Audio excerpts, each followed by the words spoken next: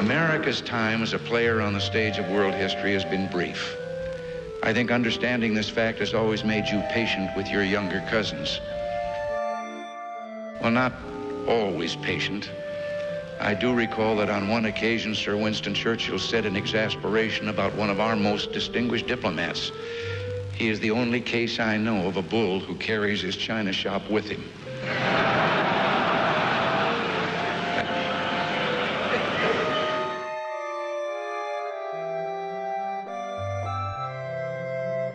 The bones of death, the covering clay, the sinews shrunk and dried, reviving shake, inspiring move, breathing, awakening, spring like redeemed captives when their bonds and bars are burst.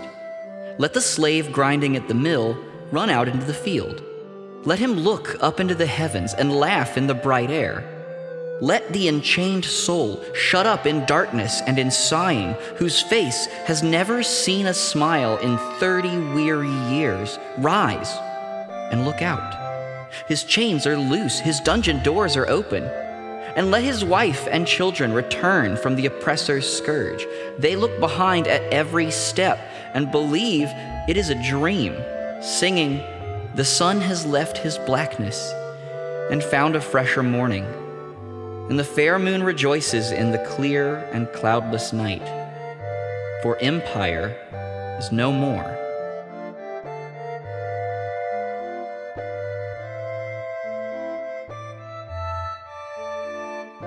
We need to talk about anger.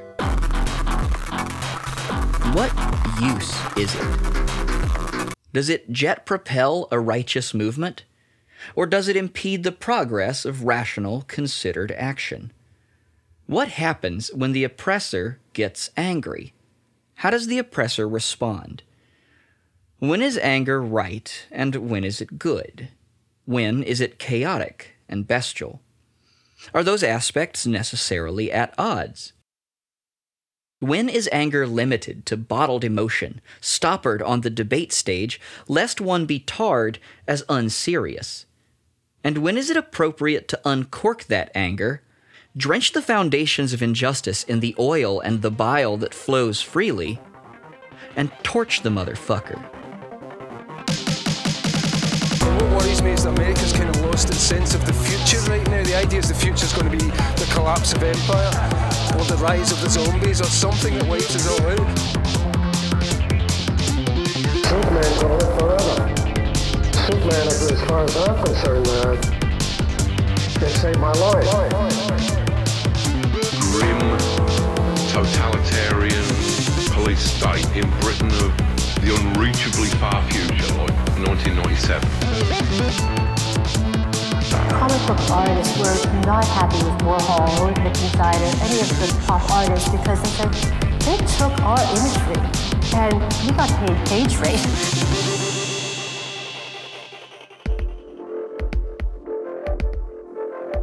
This is the first issue to focus on a character we haven't heard from since the second one, an eternity ago if you're forced to suffer through this comic. Dr. Fate is apparently a member of the League. I mean, he's on the cover of the first issue, and he's appeared in at least several of the panels in the ensuing ones, although he's played no part whatsoever in the story so far. For some background, this version of Dr. Fate has been around in our world since his golden age of comics debut in the 1940s, when he was part of the Justice Society of America. That's the old-ass group, with some unique members, and some members who were different and lamer versions of characters that would be revamped about 20 years later, starting, I believe, with The Flash, or maybe the Green Lantern. This group included Dr. Fate, Our Man, a chemist who gets 1 hour physical boosts from a miraculous medicine called Miraclo because it was the 40s and creativity was being rationed for the war effort. The Spectre, a dead cop who just won't stop being a bastard, my literal, actual nightmare. The Sandman, not the Fey Lord of Dreams from the Neil Gaiman comics, but rather a fedora and gas mask wearing vigilante with a sleeping gas gun and a sidekick named Sandy. The Al Pratt version of the Atom, whose superpower is literally that he was short but could still beat people up, which I consider a personal affront. And then we have the original Flash, Jay Garrick, who wore that actually pretty cool World War I helmet with the Hermes/Mercury wings on it, and is the saving grace of the whole team. We also have the first Green Lantern, Alan Scott. The reason this one is dumb is that instead of not being able to affect things that were colored yellow, his power ring couldn't affect things that were made of wood. It was incredibly lame, but at least he wasn't a sludgy, toxic, racist woman hater like the Green Lantern of this comic, our boy Guy Gardner. And finally, we have Hawkman, who is literally no different from his modern incarnation. Which sort of makes sense if you know anything about Hawkman, but I'll let you look that one up on your own. This Dr. Fate, then, is the human archaeologist and physician Dr. Kent Nelson, who, years prior with his father, stumbled upon the tomb of the ancient sorcerer Nabu. In a tragic accident, the release of Nabu from his slumber ended up killing Sven Nelson, leaving Kent alone with his father's body. Alone, that is, except for the spirit of Nabu, manifested in the golden helmet that is Dr. Fate's iconic fashion statement. Nabu takes pity on the young Nelson and agrees to guide him through life and through the miraculous world of magic and powerful multiversal spirituality. Probably not what Kent was hoping for when he got up that morning. I had a little disappointment today. But at least it's something. There's a lot of convoluted backstory for Dr. Fate, but the relevant bits for our purposes today are that Nabu has long been an agent for, and at this moment is a member of, a group of extra-dimensional super beings known as the Lords of Order, who stabilize the universe against the machinations of an opposing group of magical big boys known as the Lords of Chaos. You can probably guess what they're after. Okay, let's get started. In an uncharacteristically literary and frankly decent sequence, this issue opens upon the town of Stone Ridge, Vermont, where a boxy and 80s-as-hell blue coupe has just crumpled its grill on the corner of a brick building. As a crowd rushes to the steaming gnarl of glass and metal, a man in a wide-lapelled green jacket and gray turtleneck walks disinterestedly past the commotion. He is the Gray Man, and he feels nothing. His emotions are gray. His world is gray. He only knows gray. He can never escape gray. Except that he can still feel hatred and anger, because I guess that makes sense. You must be mistaken. I don't know what you're talking about. His angry internal monologue draws the attention of Dr. Fate, who was just about to walk through the wall into his tower fortress in Salem, Massachusetts, because doors are a sucker's game. Anyway, Dr. Fate about-faces and zips off to Vermont to investigate whatever it is the Gray Man is up to. We cut to the studio of another character we haven't heard from in a while, explosive anti-Justice League TV pundit Jack Ryder, also known as the obscure superhero The Creeper, whose usual beat is Gotham. Ryder is just finishing up his latest on-air invective against the new league, and, as you can imagine, I'm 100% with him on this one. They should have been stopped. We should never have had to suffer through this.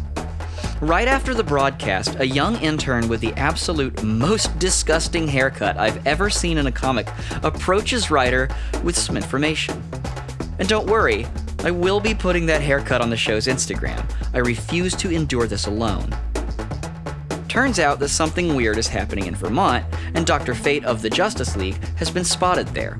How anyone knows that Fate is part of the League is beyond me, because he hasn't done anything or made any public appearances with them.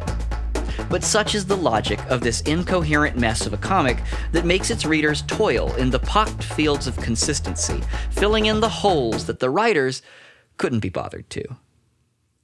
With Jack Ryder's pointed campaign and colorful diatribes against the League, and the Gray Man's monochromatic frustration with at least one of its members, I think this is as good a time as any to dive into one of today's main philosophical questions. Is anger politically useful? The argument against anger as a rhetorical tactic has a long and consistent history. As I discovered via a 2018 essay by philosopher Amiya Srinivasan called The Aptness of Anger, There are cases for and against the utility of anger and emotion in general in debate at least as far back as the ancient Greeks. The Stoic Seneca the Younger attributes to anger a, quote, most inhuman quality, and argues that it has a tendency to destroy its host in their expression of it. Numerous Christian theologians have proffered the virtues of, quote, meekness, as they put it.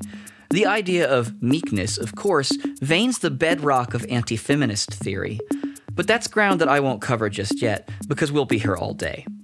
It would be an angry day, so maybe it would be appropriate, and we'd even get to explore some more works from our favorite liberal imperialist John Stuart Mill.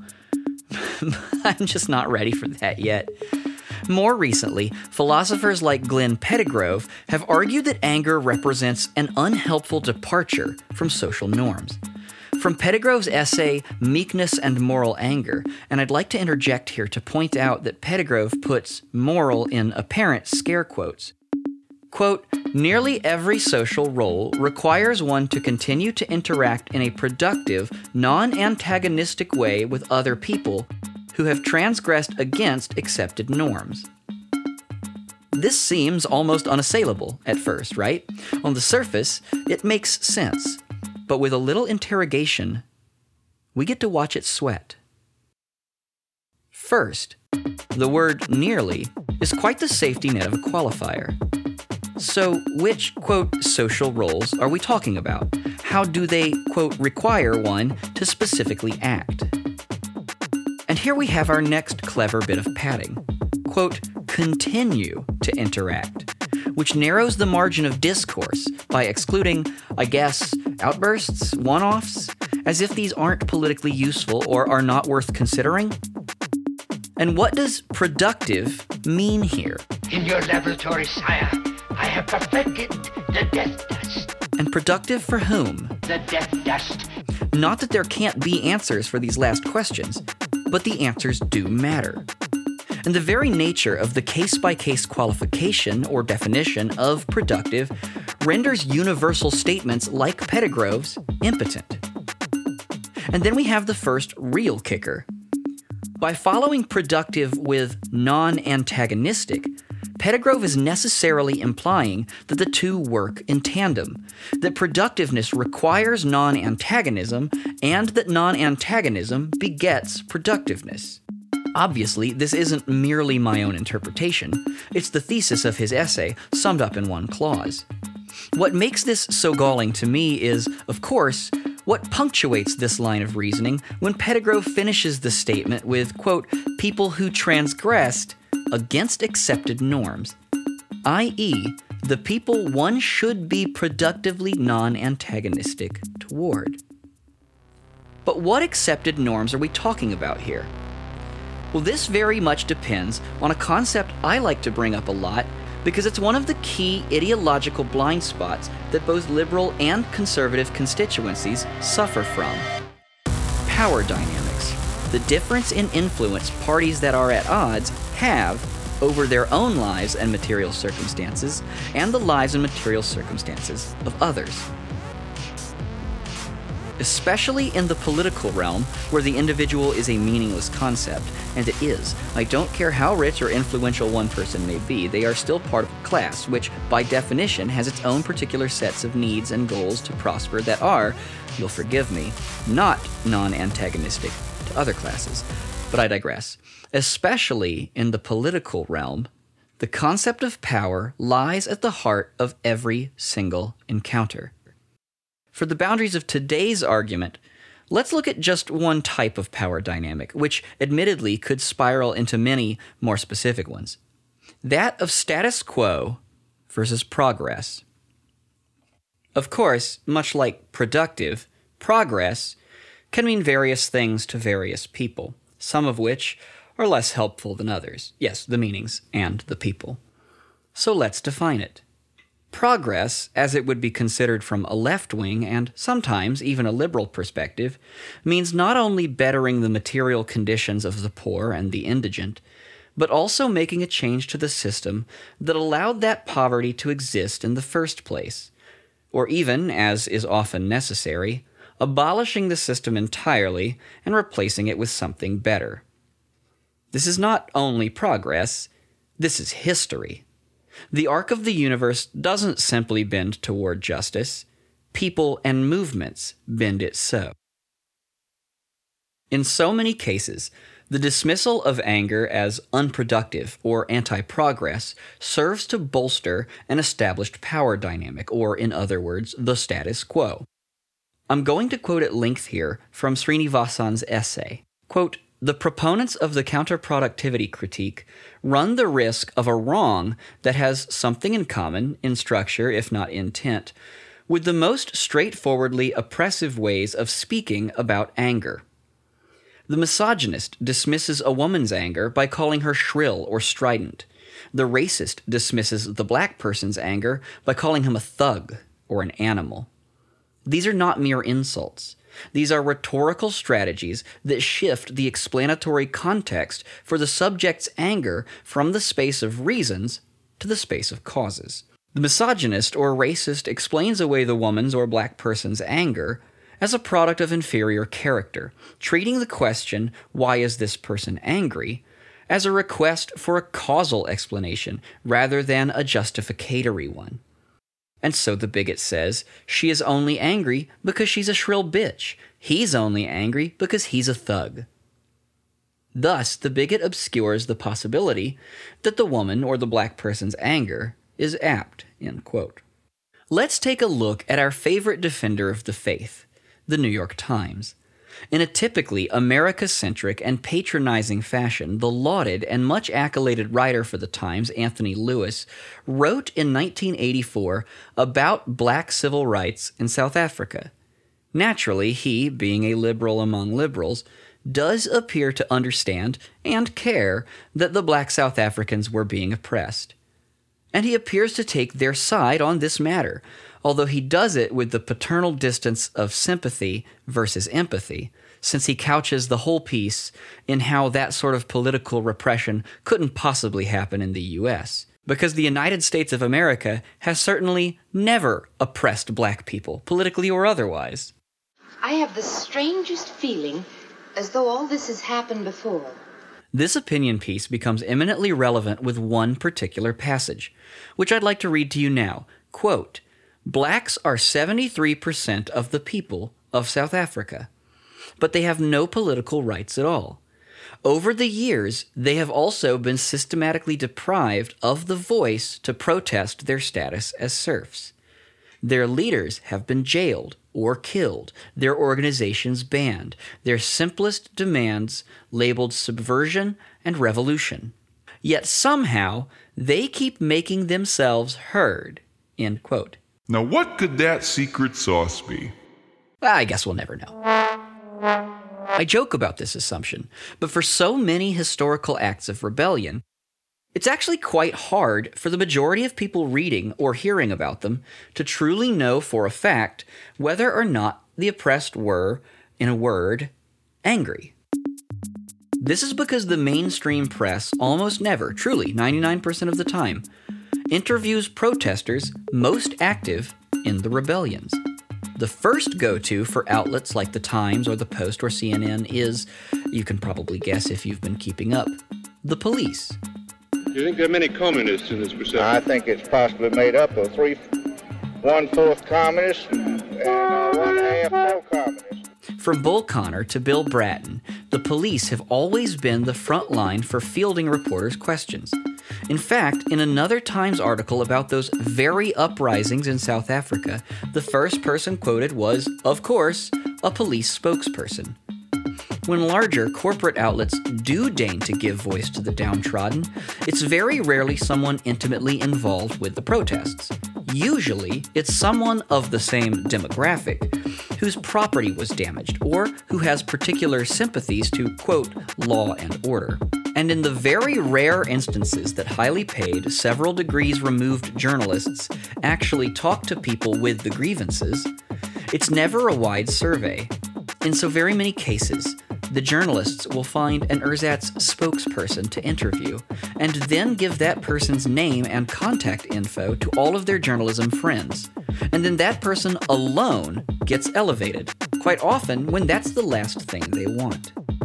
As an example of all of this, let's just look at, say, one American city with a history of what the mainstream press might call racial tensions, that almost never gets talked about anymore, but certainly made headlines in the past. Miami, Florida. The city has seen pretty substantial uprisings against racist oppression 3 times in the last 50 years. In 1968, a mass movement of black organizations held a rally meant to demonstrate frustration with the oppressive nature of the American system. The rally was explicitly for black people only. It was organized to occur on the same day as the 1968 Republican National Convention that was being held in Miami that year. NBC News continues its coverage of the 1968 Republican National Convention, brought to you by Gulf Oil. Oil, oil, oil, oil, oil, oil, oil, oil, oil. Tonight, I again proudly accept that nomination for President of the United States. The impetus for holding the rally on this day came from Miami's white citizens' enthusiastic response to a July tour stop of then-independent presidential candidate George Wallace, a man so blatantly toxic that even Barry fucking Goldwater refused to associate with him on the grounds that he was, quote, a racist thug. We'll learn more about Barry fucking Goldwater in our Justice League miniseries finale, but for now, just trust that that's a severe case of the pot calling the kettle black, so to speak. Although most white reporters departed without incident after being asked to leave the, again, explicitly black people only rally, one refused to do so and was forcibly ejected. At word of this violence, the Miami police immediately deployed a squad of heavily armed enforcers. Naturally, the presence of armed racists with legal recourse to murder failed to douse the flames of righteous anger at a demonstration specifically meant to protest such systemic injustices. The uprising that followed lasted several days and came as an apparent shock to Miami's white elite. However, as the black-oriented newspaper the Miami Times noted, the riot last week came as no surprise to us. It should not have surprised any of you either. If you had only looked around you and seen the results of social injustice and inequality, surely you would have seen the disturbances coming too.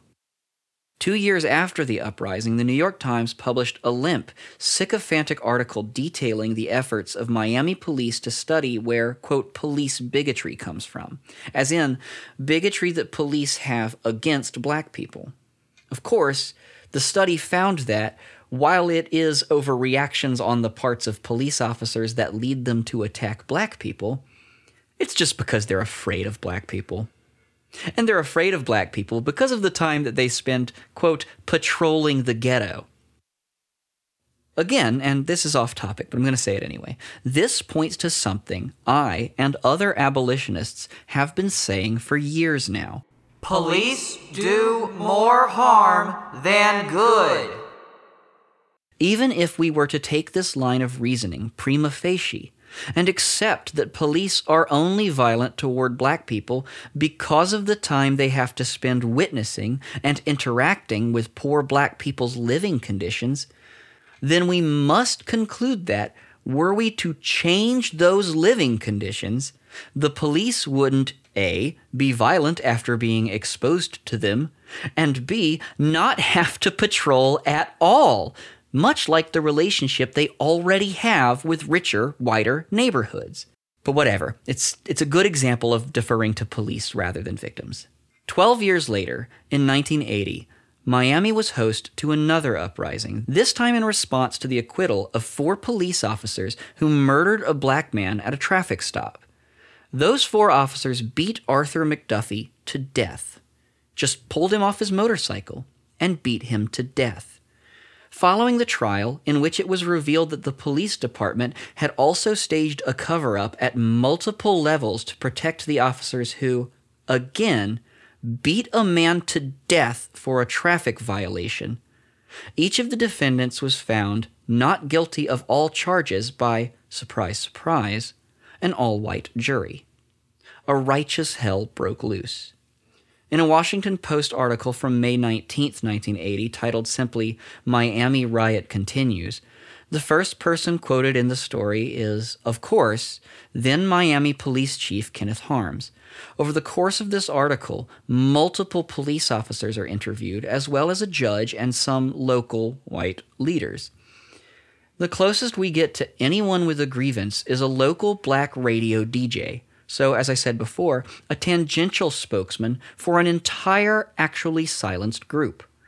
In another issue of the Post, almost exactly 1 month later, we have a headline that reads, "Miami rioters don't feel justice exists for them. Poll finds." Of course, when you read the article, it turns out that the paper didn't poll the protesters. Rather, they interviewed the director of the Behavioral Sciences Research Institute in Miami, who apparently did. Third-hand information at best. In 1989, yet another incident of police murdering black people set off another angry rebellion. After white officer William Lozano shot and killed unarmed black motorcyclist Clement Lloyd, Miami burned for 4 days with what must have been by then a familiar, and for some, cathartic glow. Naturally, the first article I found about it, an unsigned piece in the Harvard Crimson from January 18th of that year, quotes, first and foremost, a police spokesman. This brings us, then, to an arresting intersection of anger and power. A particular reading of which, if we're not careful, could have us believing the relationship between the two to be wholly the opposite of reality. Stop lying. I will crush you like insects. To set it straight, according to a 2007 study done by Douglas M. McLeod for the University of Missouri's Journal of Dispute Resolution called News Coverage and Social Protest, How the Media's Protest Paradigm Exacerbates Social Conflict, quote, a peaceful protest that focuses on articulating issue positions is not likely to fit established news conventions for what makes a good news story. As such, protest groups often engage in activities that provide the kind of drama that garners media attention. This paper goes on to describe the model for the titular protest paradigm. Much like the propaganda model of Herman and Chomsky, it has 5 salient points. The first is that news providers will frame stories in ways that make them as dramatic as possible. Because this is sensationalist to its core, the framing for, quote, radical social protests is often communicated as riotous or criminal, but hardly ever as an even-sided, matched-tactic debate, regardless of whether or not that was actually the case. See the Black Grievance Assembly opposite the GOP convention in Miami in 1968, for example, or literally any broken window in the face of systemic and repeated murder by cop. We've already covered the second aspect of the protest paradigm, the reliance on official sources and official definitions.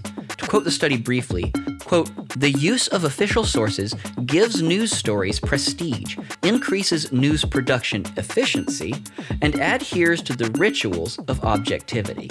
And my God, rituals of objectivity is such a great phrase.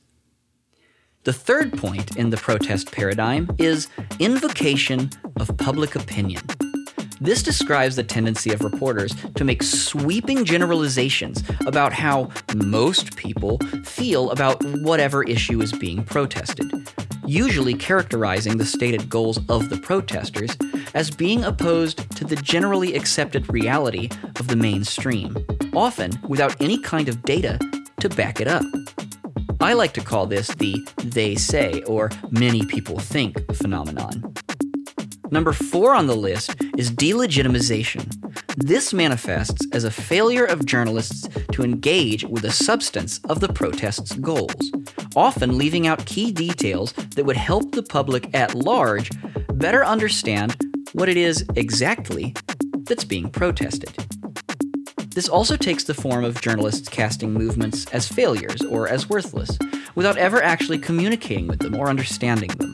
Coming in at number 5, we have demonization. This is where the news makes it scary in order to sell stories. Journalists will hype up threatening elements of stories to prick up the ears of otherwise disengaged listeners.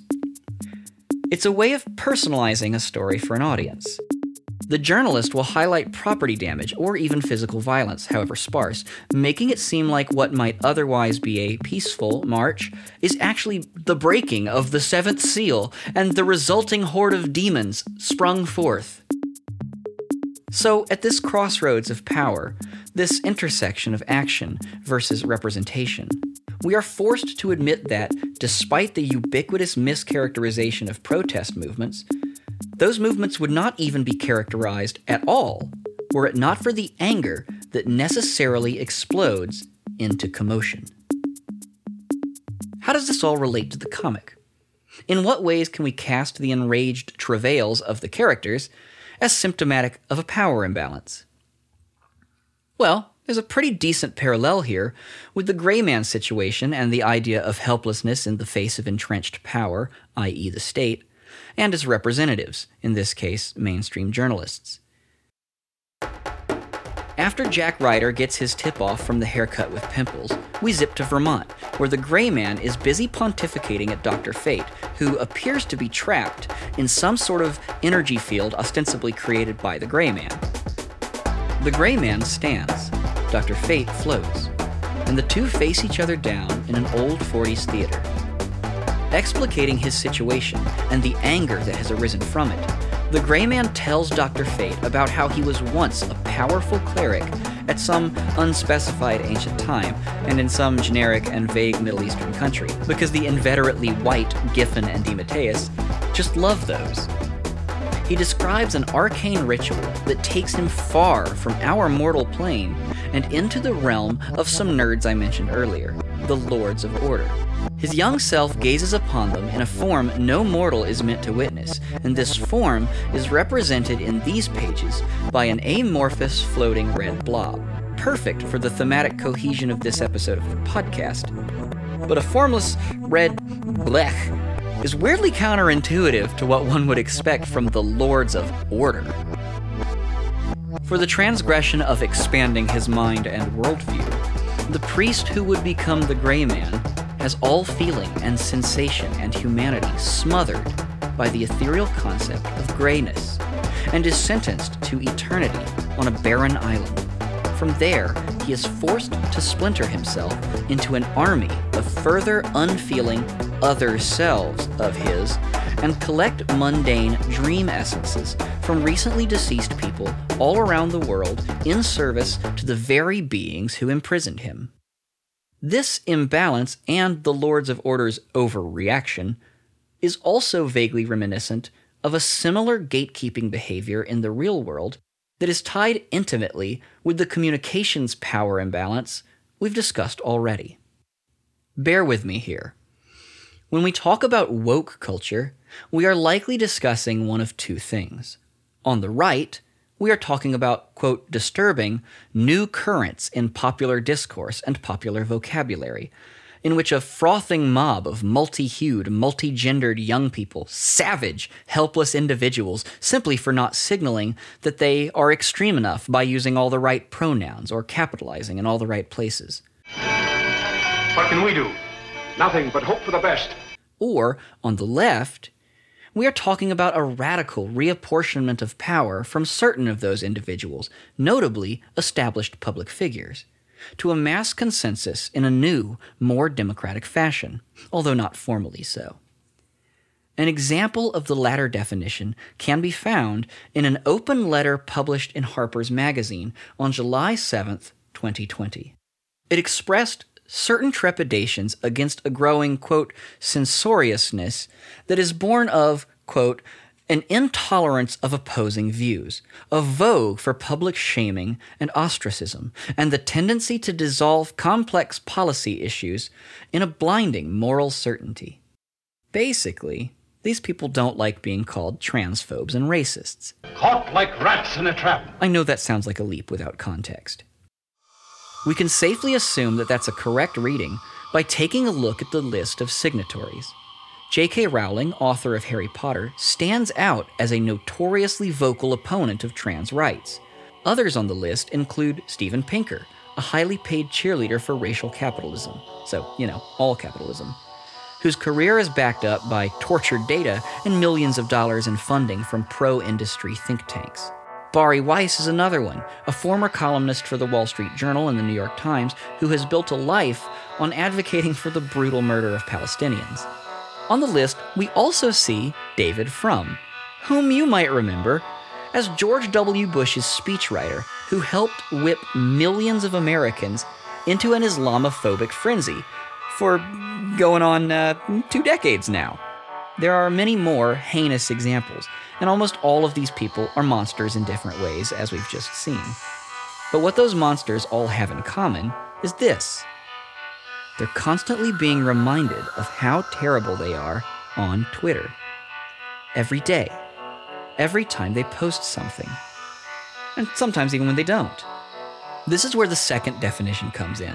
Finally, through the magic of technology, the masses of the oppressed have a voice, and they're using it. However informal and disorganized the Twitter hordes might be, their constant barrage against people whose daily activities have been hitherto inviolable does have a positive effect.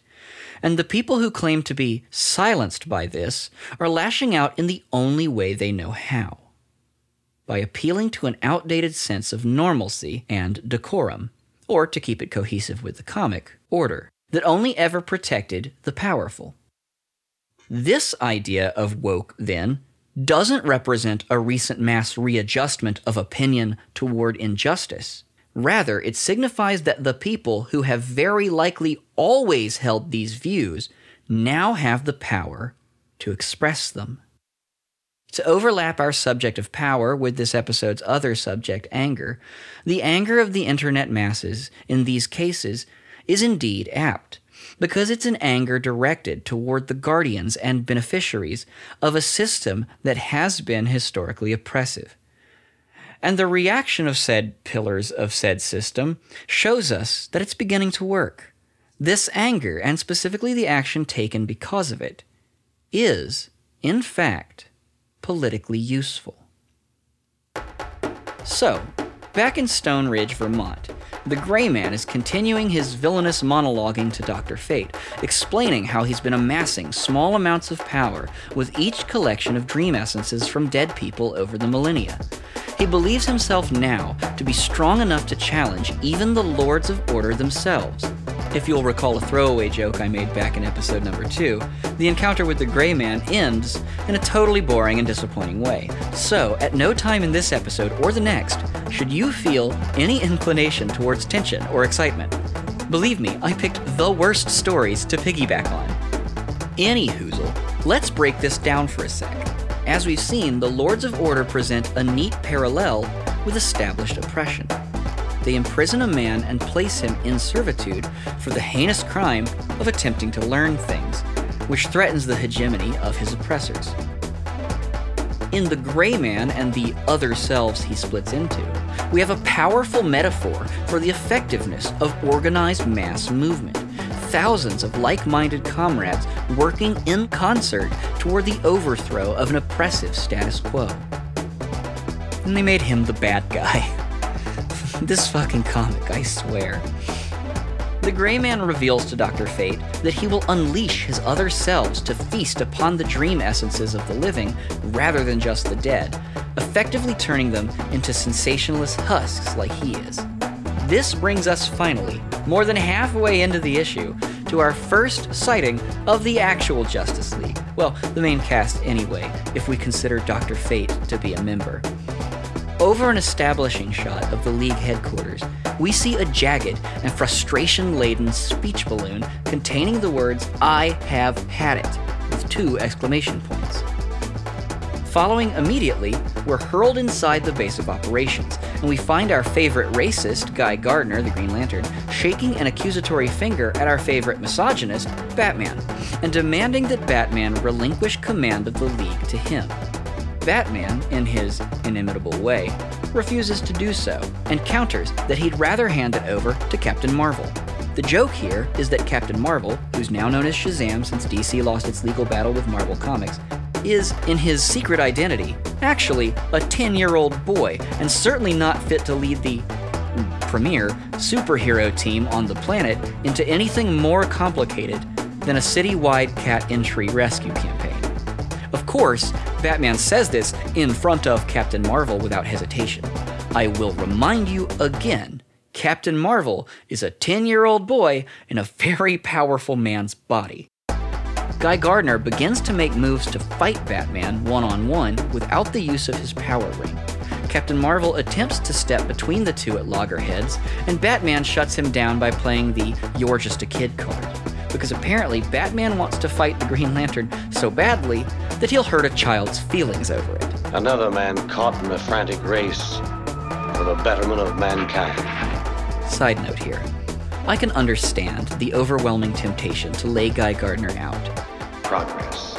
But he shouldn't have even been in the league in the first place. He does nothing but piss everyone off and lose every fight he's been in so far, except for the one against the radicals at the UN who just wanted to feed and house people back in the first issue. He was able to beat them up easily. What follows is probably the most famous and most referenced scene in the entirety of this Justice League's time on Earth, and it's certainly a contender for most widely recognized scene in any Justice League timeline or media presence. It's been referenced in other comics, it's been referenced in cartoons, it's been esoterically referenced in things only tangentially related to comic books, if at all. And it's just not that funny. Right after Batman rebukes Captain Marvel for trying to prevent a fight among teammates, Guy Gardner rears back for a hefty left swing to somewhere on Batman, leaving himself wide open to take a solid and instantaneous right jab in the face from the Caped Crusader. He crumples to the floor. In the immediate group reaction, we see the Blue Beetle supporting himself on one of the computer consoles with his head as far back as he can throw it, bellowing, one punch, while the other heroes look on in disapproval or dismay. Of course, Black Canary walks in right after the fracas and is spiritually devastated that she wasn't around to witness Guy's comeuppance. It would have been actually cool if Black Canary had been the one to punch Guy's lights out, but we certainly can't have our fearless writers expressing any kind of opinion now, can we? The group is interrupted from their internal squabbles by a frankly disturbing message from their monitor screen, which has taken on the shape and characteristics of a flapping human mouth. You heard that right. It's apparently a message from Dr. Fate, cluing them in to the happenings in Vermont. Thanks to some quick math done by Mr. Miracle, the League determines that they have a mere 52 hours before the entire world's population is turned into gray men. Listen, I know I haven't exactly given you a play-by-play here, but please just believe me that it wouldn't matter if I had. This is still incredibly low stakes because the entire premise that the plot is built on is very much a tell and not a show. All we have is the gray man's description of things sucking for him, but his actions haven't really shown us his suffering, just that he's pissed off. Anyway, Batman sends a very salty Captain Marvel to scout ahead, and the Blue Beetle calls Batman out for not being very polite, which is dumb as hell. It's Batman. We get inside Captain Marvel's head for an entire page, which is a rarity for this comic. He's having second thoughts about being in the League because he, again being a 10-year-old boy, doesn't feel like he's actually ready for the kind of responsibility that League membership would place upon him. It's pretty wise for a kid. That's a splendid achievement, son. The world will be waiting to give you the finest welcome in the history of mankind. But definitely not wise enough to justify him still being in the League. As he approaches Stone Ridge, he notices Jack Ryder's news van parked in the woods. Ryder's assistant of some sort is unconscious next to it. Marvel revives him, but can't make any sense of the guy's incoherent ramblings. He swears to help and takes off with the assistant in his arms. As he flies away, we're treated to a lovely image of a graffitied McDonald's sign in the foreground. But of course, the logo is perfectly unmarred. On the next page, we're back with the rest of the League in the Beetle plane. At the helm, Blue Beetle is ranting about how he doesn't understand any of what is happening, and claiming that Dr. Fate, who I don't think he's actually met, gives him the willies. In his head, Booster Gold wonders how much the Beetle plane costs, which calls us back to the joke that Beetle made in the second issue. This heralds a disgusting get-rich-quick relationship between Booster and Beetle that will define them for the rest of the comic series, but we'll be mercifully spared because it doesn't really take shape until after this first story arc.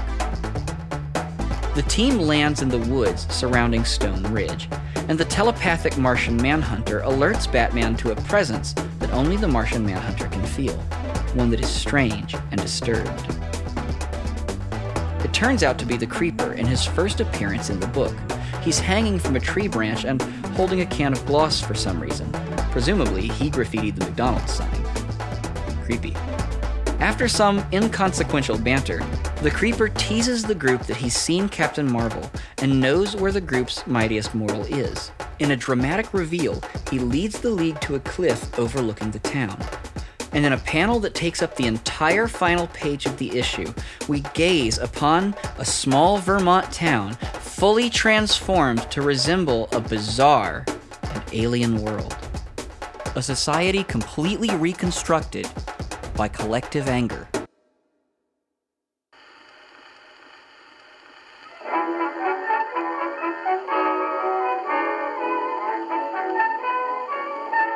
Greetings once again to the citizens of Listenerland.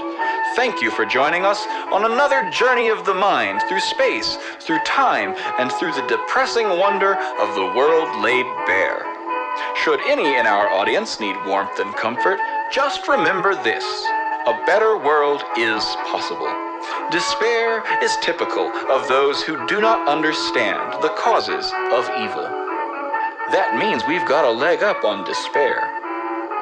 If you'd like to share stories of hope and courage in the face of great struggle, or just some comic books that you like, please share them with us on Instagram at Collective Action Comics Podcast, on Twitter at ColComics, COLCOMIX, or via Gmail at collectiveactioncomics@gmail.com. And, as always, tune in 2 weeks for the next thrilling installment of Collective Action Comics.